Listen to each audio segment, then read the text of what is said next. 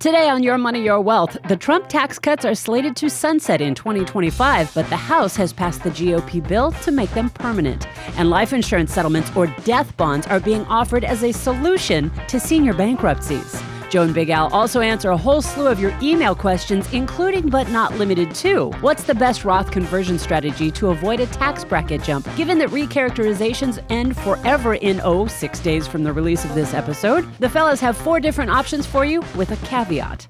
Will the IRS take FICA taxes out of those conversions? What's the deal with required minimum distributions, qualified charitable distributions, and Roth IRA rollovers? Plus, Joe and Big Al go off on self-directed IRAs. Here they are now, Joe Anderson, CFP, and Big Al Clopine, CPA. Hey, hot off the press there, bud. What's going on?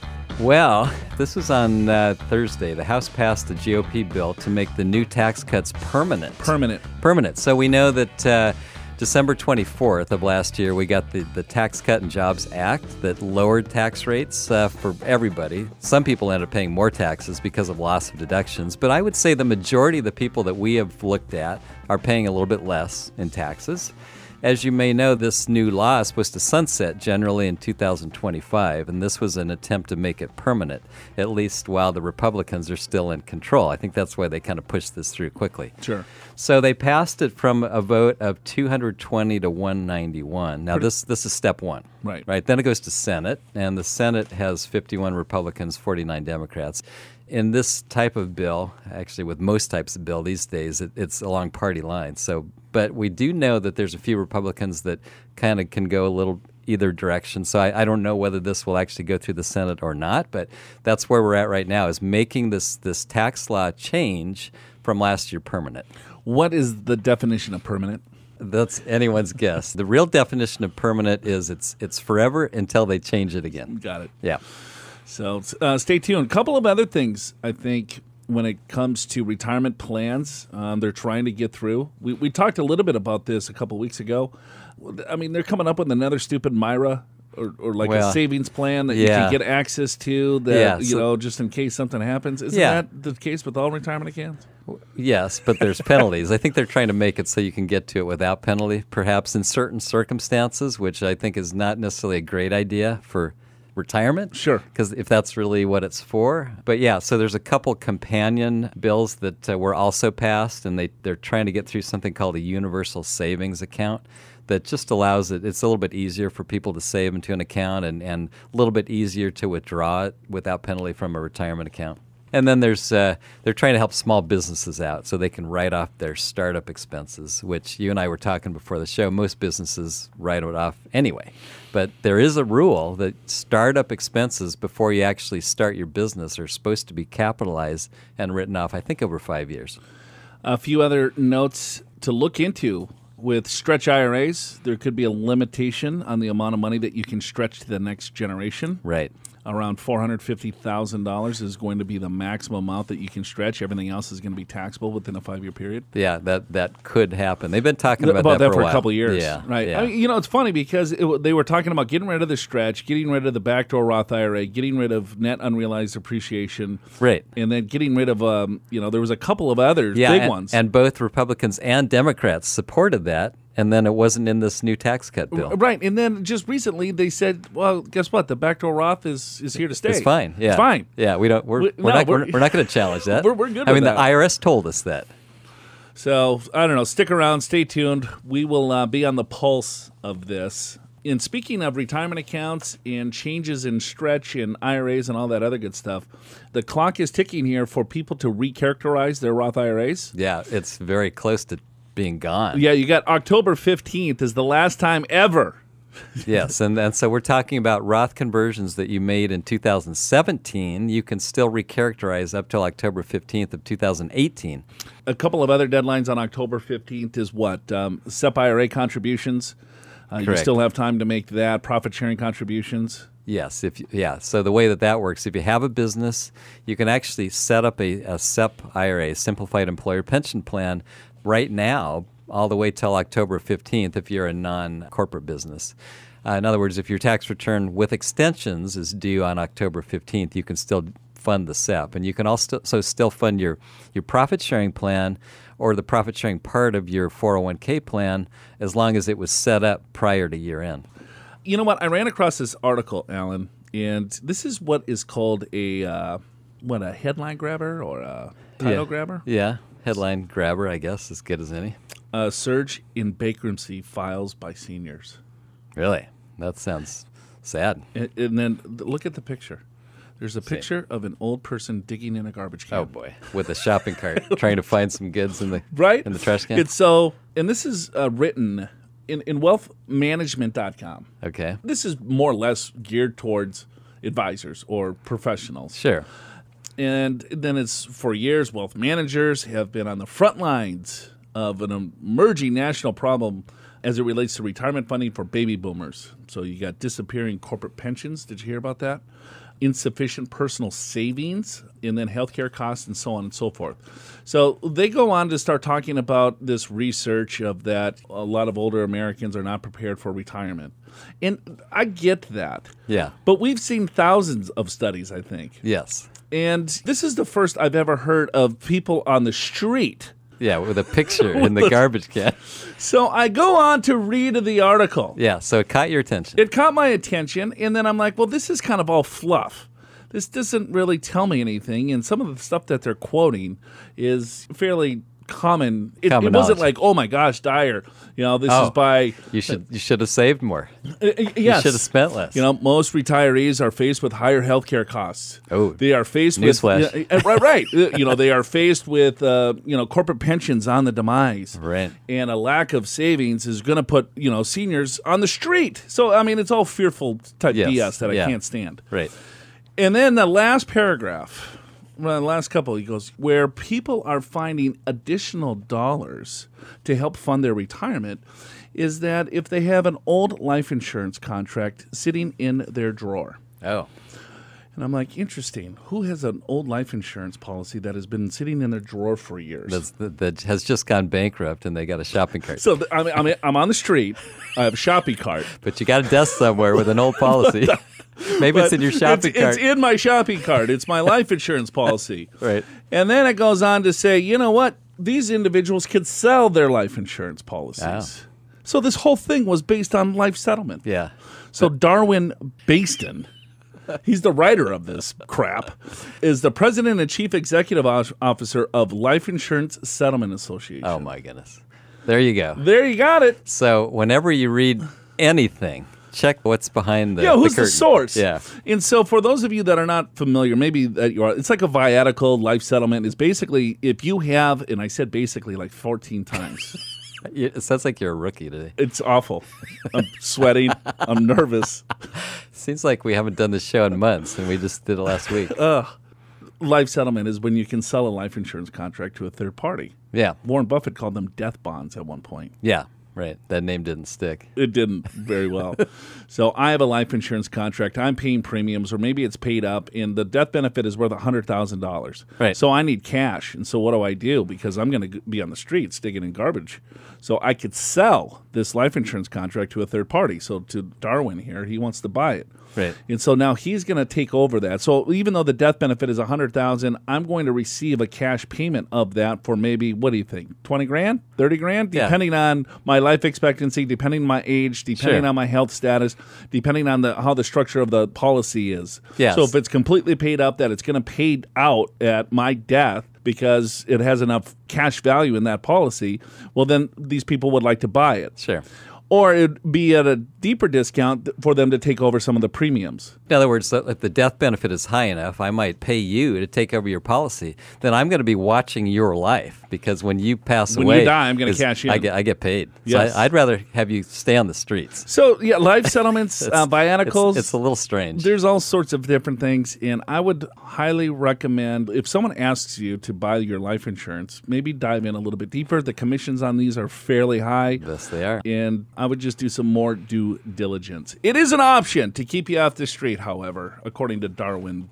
Base. So you got to find your policy in the drawer. Yeah, find it in the drawer.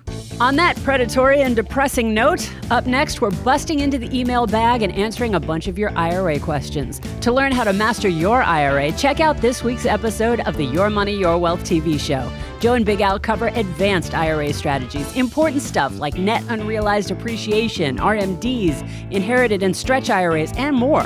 Watch it online at yourmoneyyourwealth.com and be sure to subscribe because new episodes of the Your Money, Your Wealth TV show post every Sunday. Now let's get to those emails. If you've got a money question, send it to Joe and Big Al at info@purefinancial.com. So this is Tom from Chantilly. Is that how you pronounce that? Yeah, I guess so. Chantilly, VA? Virginia. So Tommy, he writes in to us. He goes, hey, not sure if this is the correct way to submit a podcast question, but here goes nothing. It is my understanding with the new tax law that it does not allow you to perform a conversion over to a Roth IRA and then recharacterize a portion or all of it to a later date. What is the best strategy of maximizing your Roth conversion amount in any given year with not moving yourself into the next higher tax bracket? Good question, Tom. I got a few different answers for you, but okay. I'm sure, Al, you got the standard. Yeah, I do have the standard. The standard is, first of all, Tom, that's correct. And this is with this new tax law, you can no longer recharacterize. That's not true for 2017. Correct. So if you had a Roth conversion that you did in 2017, you can recharacterize all the way up to October 15th, 2018, which is right around the corner. So you got a few more days to do that. But going forward, that's a correct answer. So what's the best strategy is generally we're going to tell people to wait later in the year when their income is more certain because that's right. When you do Roth conversion, it's what we call irrevocable. You can't change your mind anymore. So you might want to wait till November and December when you have more certainty on your income and you can calculate your tax bracket with more clarity and make sure you do the right amount. This also requires that you spend a little time in November or December trying to figure this out. So that's the standard. That's the standard. So what do you got in addition to that? Well, it depends, Tom, on what your income looks like. If it's W-2 type income, you work for an employer, it's not variable, you get a 1 to 6% increase, cost of living or something like that. Take a look at last year's tax return, and then you just put in your cost of living wages in there. And then if you have interest or dividends or other type of income, it might get a little bit more complex. But if it's just a straightforward tax return, here's what I would do. I would look at what line 43 says on your tax return for last year. That's going to be your taxable income. Then I'm going to look at the tax tables, and I'm going to say, well, how much room do I have in that particular tax bracket that I want to convert? So there's 3 different strategies I'm going to give you. I'm going to say the best time to convert, Alan, and you know this, is the beginning of the year. If you know the amount. If you know the amount. So Correct. Let's say I had $20,000 worth of room in my tax bracket last year. I might convert $17,000. Yeah. Right? A little bit lower, but I'm still going to convert in January. And so explain, why is it better beginning of the year? Because I want to have that time for the dollars to grow. Yeah, tax-free. Why not? You get another year. Do it in January instead of December. Exactly. Let's say the market performs 6% in a year. Well, if I'm in my Roth IRA January 1, all of that 6% grew in my Roth IRA starting Jan 1. If I waited until December, well, that 6% is already, happened per se. And so I'm only going to have that little bit of growth within the Roth. Second way to do this is dollar cost average into the Roth IRA. So let's say you wanted to put $12,000 in the Roth IRA, put $1,000 per month as a conversion into your Roth IRA. So then you can kind of gauge things throughout the year. Yeah, and adjust as necessary. And adjust as necessary. So as the market is volatile, you're going to take advantage of better pricing as markets go down, as you dollar cost average into the Roth. Now those Roths are at a lower price. Sometimes you might time it wrong. Prices are high. It will all even out, in most cases, in your favor. So you could do it that way, just dollar cost average in. But again, it does take a little bit of work to look at what your line 43 was last year, how much that you want to convert, and then you can kind of do it slowly there. Third way is to barbell it. $20,000 is the number again. I'm going to convert $10,000 in January, and then I'm going to wait until November to see where I fall, to see, check my W-2s or my paycheck stubs and say, okay, well, maybe it's not $20,000, it's closer to $15,000, and then I would convert the additional $5,000 at that point. I'm trying to take advantage of the time value of money to get the money into the Roth as soon as possible. So there's a couple of different ways. The most conservative way is to wait until the end of the year, find out exactly what your paycheck is going to be, and then convert it like December 15th. All right, so I agree with all 3 of those strategies with one caveat. And that is, you can't really look at last year's line 43 because the tax law is different. So, True. So you start there, correct, but then you got to look at what's going to be different. For example, if you're married and you got 2 exemptions last year, that was about $8,000. That's gone.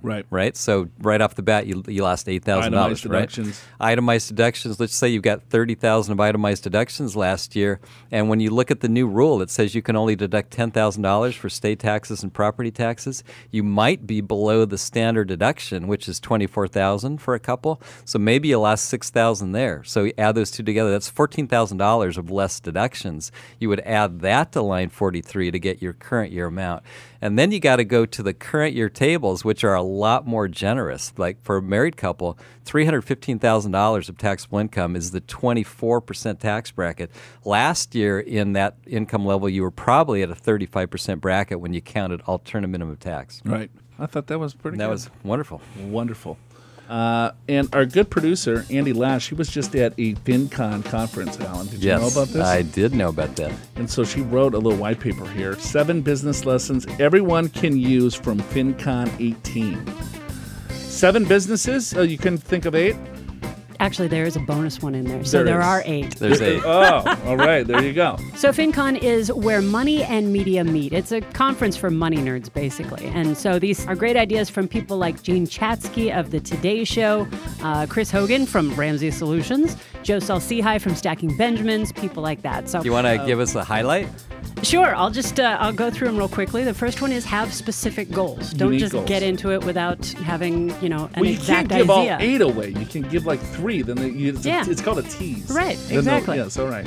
And then make your business about helping other people. Don't go into it with the plan of, I'm going to get rich and famous. Look at how it is that you're going to actually serve your customer the best and fill unmet needs. Find out what your competition is doing. Find out what the holes are in what they're doing and make sure that you are filling those needs. So there you go. Those are the first 3. We blew it, Al, when we started this company. I wish I had this little white paper we would have known 10 years ago. Right? Where can people find this, Andy? They can download it from the show notes for this episode. Just look for 7 business lessons everyone can use from FinCon 18, or you can go to purefinancial.com/FinCon18. FinCon 18. Great. This one's from Bill.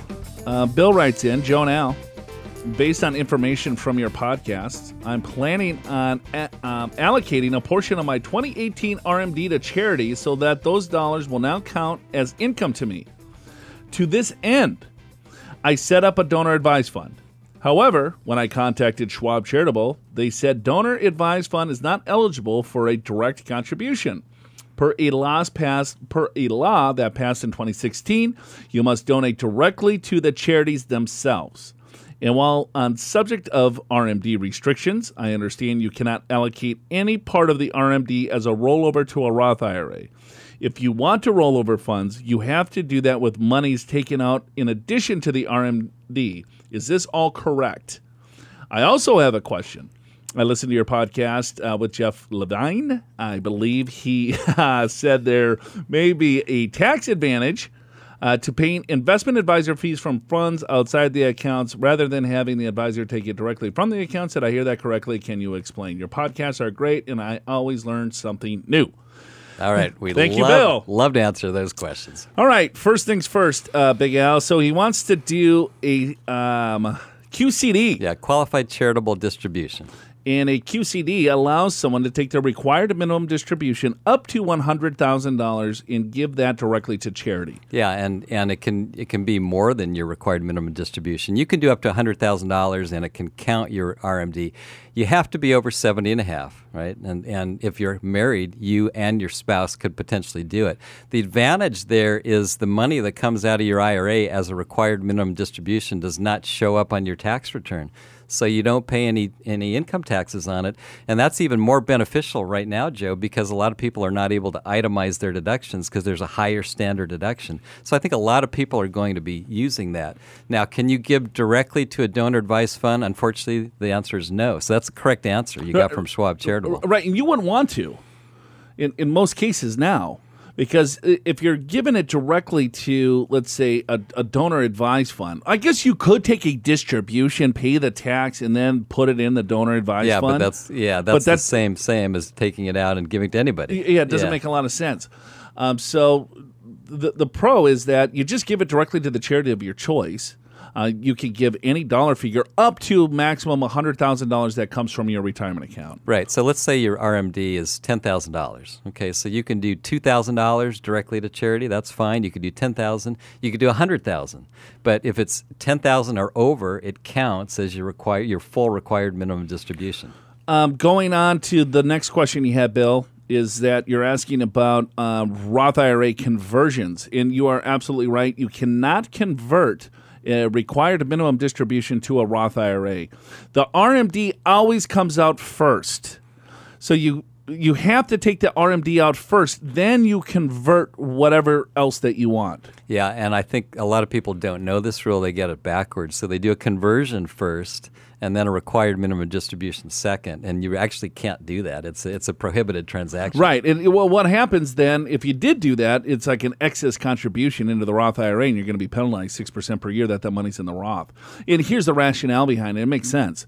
Is that if I have $100,000 in my retirement account, right, at December 31st, and then let's say January 1st, because that's where they calculate the RMD. Sure. And they're like, oh, okay, well, nope, just kidding. I'm going to convert $50,000, and then I'm going to calculate my RMD on $50,000.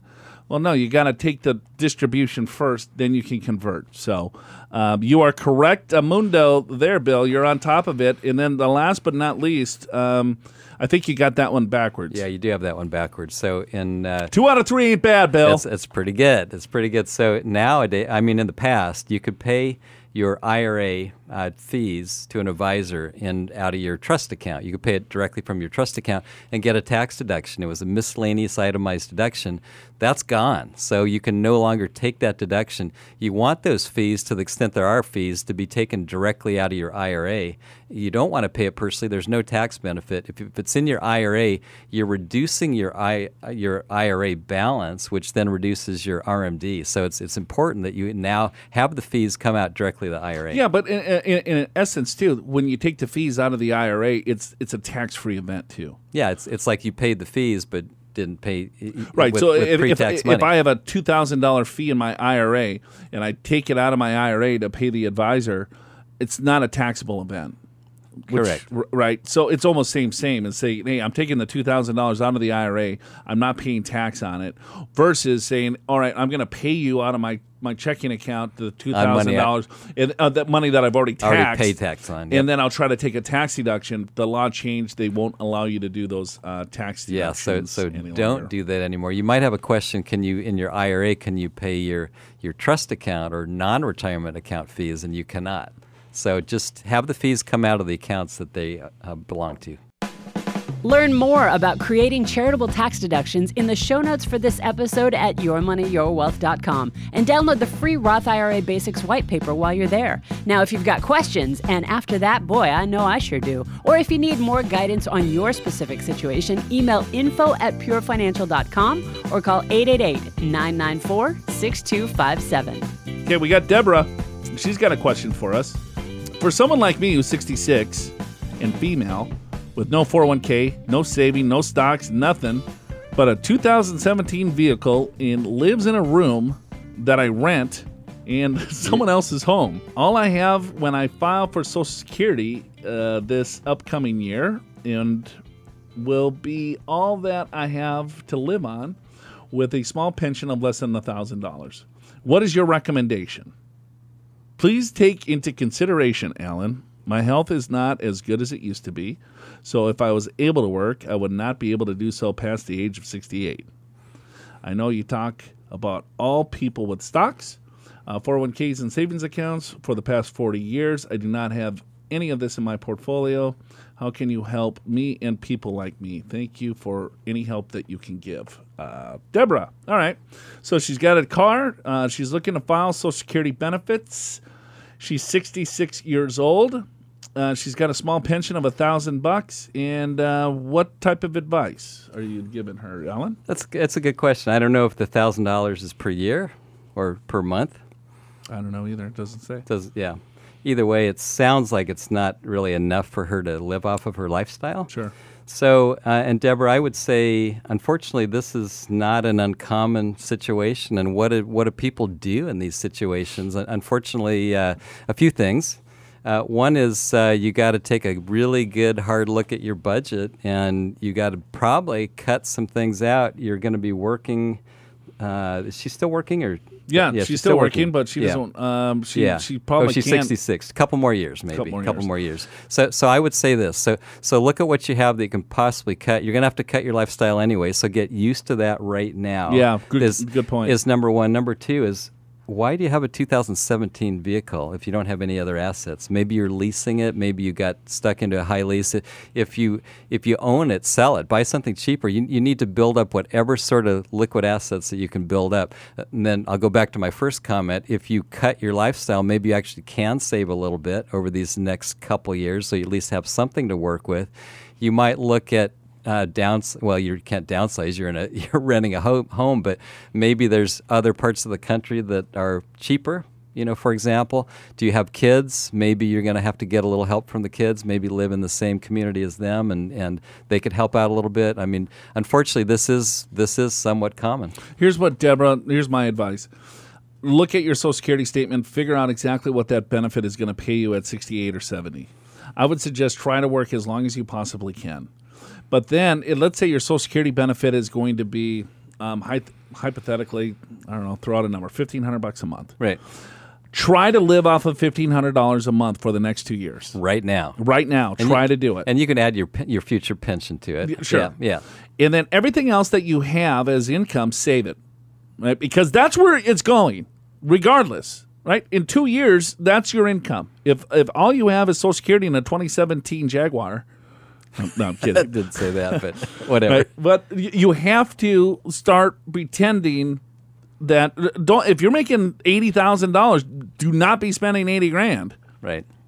Start rehearsing your lifestyle with the amount of income that is going to come in right now, and then save everything else. In your retirement is going to at least be a little bit more palatable. Yeah, I've got one other thing to say, and so you're suggesting that you may not be able to work past 68, and so I'll take that at face value, but is there anything that you can do from home, part-time or something, whether it's walking dogs or babysitting or something to bring in a little extra income as long as you're able to? That would be another way to sort of help bridge the gap. This email is from Luis. Folks, if you're going to email us, let's make it a little bit more personal. I want to know where you're from. Right. You make it up. Let's have some fun with these emails. Sure. Or else we're going to make it up for you. So where do you think Luis is from? San Diego, I'm guessing. All right. Hi, Joe. I really enjoy your webinars. I'm learning a lot from them. Thank you very much, Luis. I'm 63, retired, and plan to apply for Social Security benefits at FRA. I have about $900,000 in traditional IRA and about $250,000 in taxable accounts.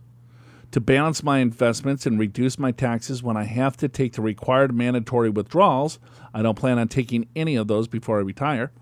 Before then, or age 70, I'm taking your advice and plan to convert at least half my traditional IRA funds to a Roth. First of all, Luis, we do not give advice on this program whatsoever. We chat about strategy. True. Our compliance officer made us say that. And I'm not sure if I've ever given anyone the advice to convert half. No, but we do like Roth conversions, and I do agree with the concept. I know I have to pay the income taxes on the conversion at my marginal tax rate, which I can pay from my pension. But here's the question. Does the IRS also collect Social Security and Medicare taxes from it as well? Appreciate any advice you could share. Best regards, Luis. So the question is, does IRS collect Social Security Medicare taxes from the conversion, I guess? Is that what you read? That is what I read. Okay. The answer is no. No, in fact, they only collect Social Security Medicare taxes on earned income. So that's salaries, or if you have a business that's profitable, that would be earned income too. So that's the two cases where that happens. So no, there's no Social Security Medicare taxes. But I think the bigger question is, or the comment that I'll make is is I agree with your strategy in terms of Roth conversions, but it's not necessarily half. The goal is a little bit more current tax bracket, how much you can convert maybe to that bracket, look at your retirement tax bracket, given required minimum distributions. In some cases, we find some people may only need to convert about 25% or less of their IRA because they'll stay in the lowest bracket anyway. Yeah, but it sounds to me that Lewis has Social Security and he also has a pension. True. And so now the question comes into play is, well, how big of a pension? What's his Social Security benefit? He's pushing his Social Security benefit out he's going to take it at FRA, at full retirement age. Yeah. I don't know if he should do that. I think he might want to push that out to age 70. He's already taken his pension. And then it's looking at, all right, well, how much money should he be converting? So you have to take a look at what tax bracket is he in now? What tax bracket is he going to be when he starts claiming required distributions? Then he also has to take a look at if he's married or single. If he loses his spouse, what's the tax bracket there? So it could be a lot less, as Al was saying, of 50% of your money, or it could be a heck of a lot more. It could be. So it's not like a rule of thumb to say, I want half in my IRA, half in my Roth. It doesn't. It's not as simple as that. I wish it was. So you probably want to do a little bit more planning, but I agree with Al. I like where your head's at. Tax-free dollars for long-term is a good idea, especially it sounds like you don't necessarily need the money because you have pensions and Social Security to live off of, and then that could continue to grow for you tax-free. Click special offer at yourmoneyyourwealth.com or visit the white paper section of the Learning Center to download our free white paper, 8 Types of IRAs. It covers each of the different types of IRAs, who can contribute, how deductible and non-deductible IRAs are different, and which IRA is right for you. Now, one of those 8 is the self-directed IRA. We do get questions about them. Let's see what Joe and Big Al think. Do you like self-directed IRAs? No, I don't really care for self-directed IRAs. Actually, I don't either. That's where you have non-traditional assets like real estate. That's probably the most common one. And I'll tell you what, as a young CPA and interested in investing in real estate and the capital that I had to invest was inside my retirement account, I got all excited. And I got this book on investing in real estate. I read the book cover to cover, and I put it down. I said, okay, I'm never going to do that because that's really not a very good idea on so many levels. Right. I don't know why. I can't think of.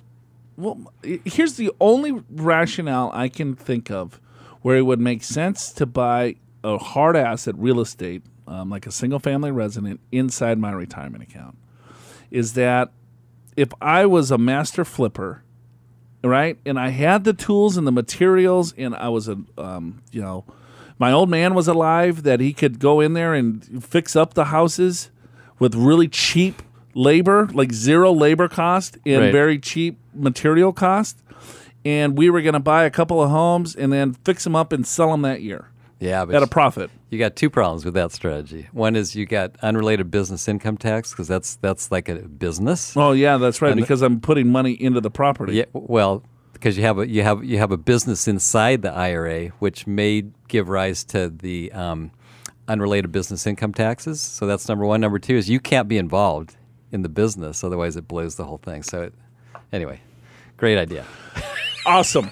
So no, I don't see any reason why to do that, Alan. Let me tell you why not to do it. So first of all, when you have the real estate in the IRA, you put the asset in, and then you got to have a checkbook. Rental income comes in. Okay, you got the rent, and oops, this month I got a repair. I don't have enough money in the checkbook. Can't make the repair. Right. You can't pay for it yourself because that's a prohibitive transaction. It's like a contribution to your IRA that you can't make. So you're stuck. The second thing is you can't borrow money. I mean, I suppose if a bank would lend you money, which is very rare, but I guess if they did, then you have to do this unrelated business income tax. But anyway, you generally can't borrow against it, and that's one of the reasons why people like real estate. You don't have to put all your own money in. You put a 10, 20%, 30% down payment, and you get the bank to do the rest. And so you stretch your investment capital. That's how you make money in real estate. You can't do that inside an IRA. Then all the income is it's tax deferred. But if you would have had it outside, you would have had depreciation. It probably would have been tax free anyway. If you sell the property inside the IRA, no big deal, but you could sell it outside of the IRA, do a 1031 exchange, no problem, right? If you pass away and own a piece of real estate, it gets a step up in basis. The next generation gets to get that asset, sell it, pay no tax in your IRA, no step up. Your kids, when they get that money out, fully taxable.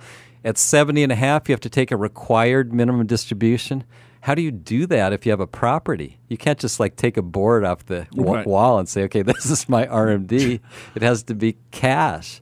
So you're going to have to sell the property inside. It's just there's so many. There's got to be a lot of cash within the IRA to make it work. As well as you got $1 million IRA, and then maybe you have a $200,000 property, and you have $800,000 liquid. And then there's problems with you can't really do the maintenance yourself because that's a related party issue, prohibitive transaction. So there's almost no reason I could imagine why. The only reason someone would want to do it is they are so distrusting of capital markets, and they would invest either in cash or in real estate. I guess maybe that person. Well, and we know who you are. We do know who you are. Oh, we get a lot of real estate investors that come through. Well, and because we talk real estate, and I think it's important because real estate is a part of your finances. We should talk about it. I just don't like it inside of an IRA. No, me neither.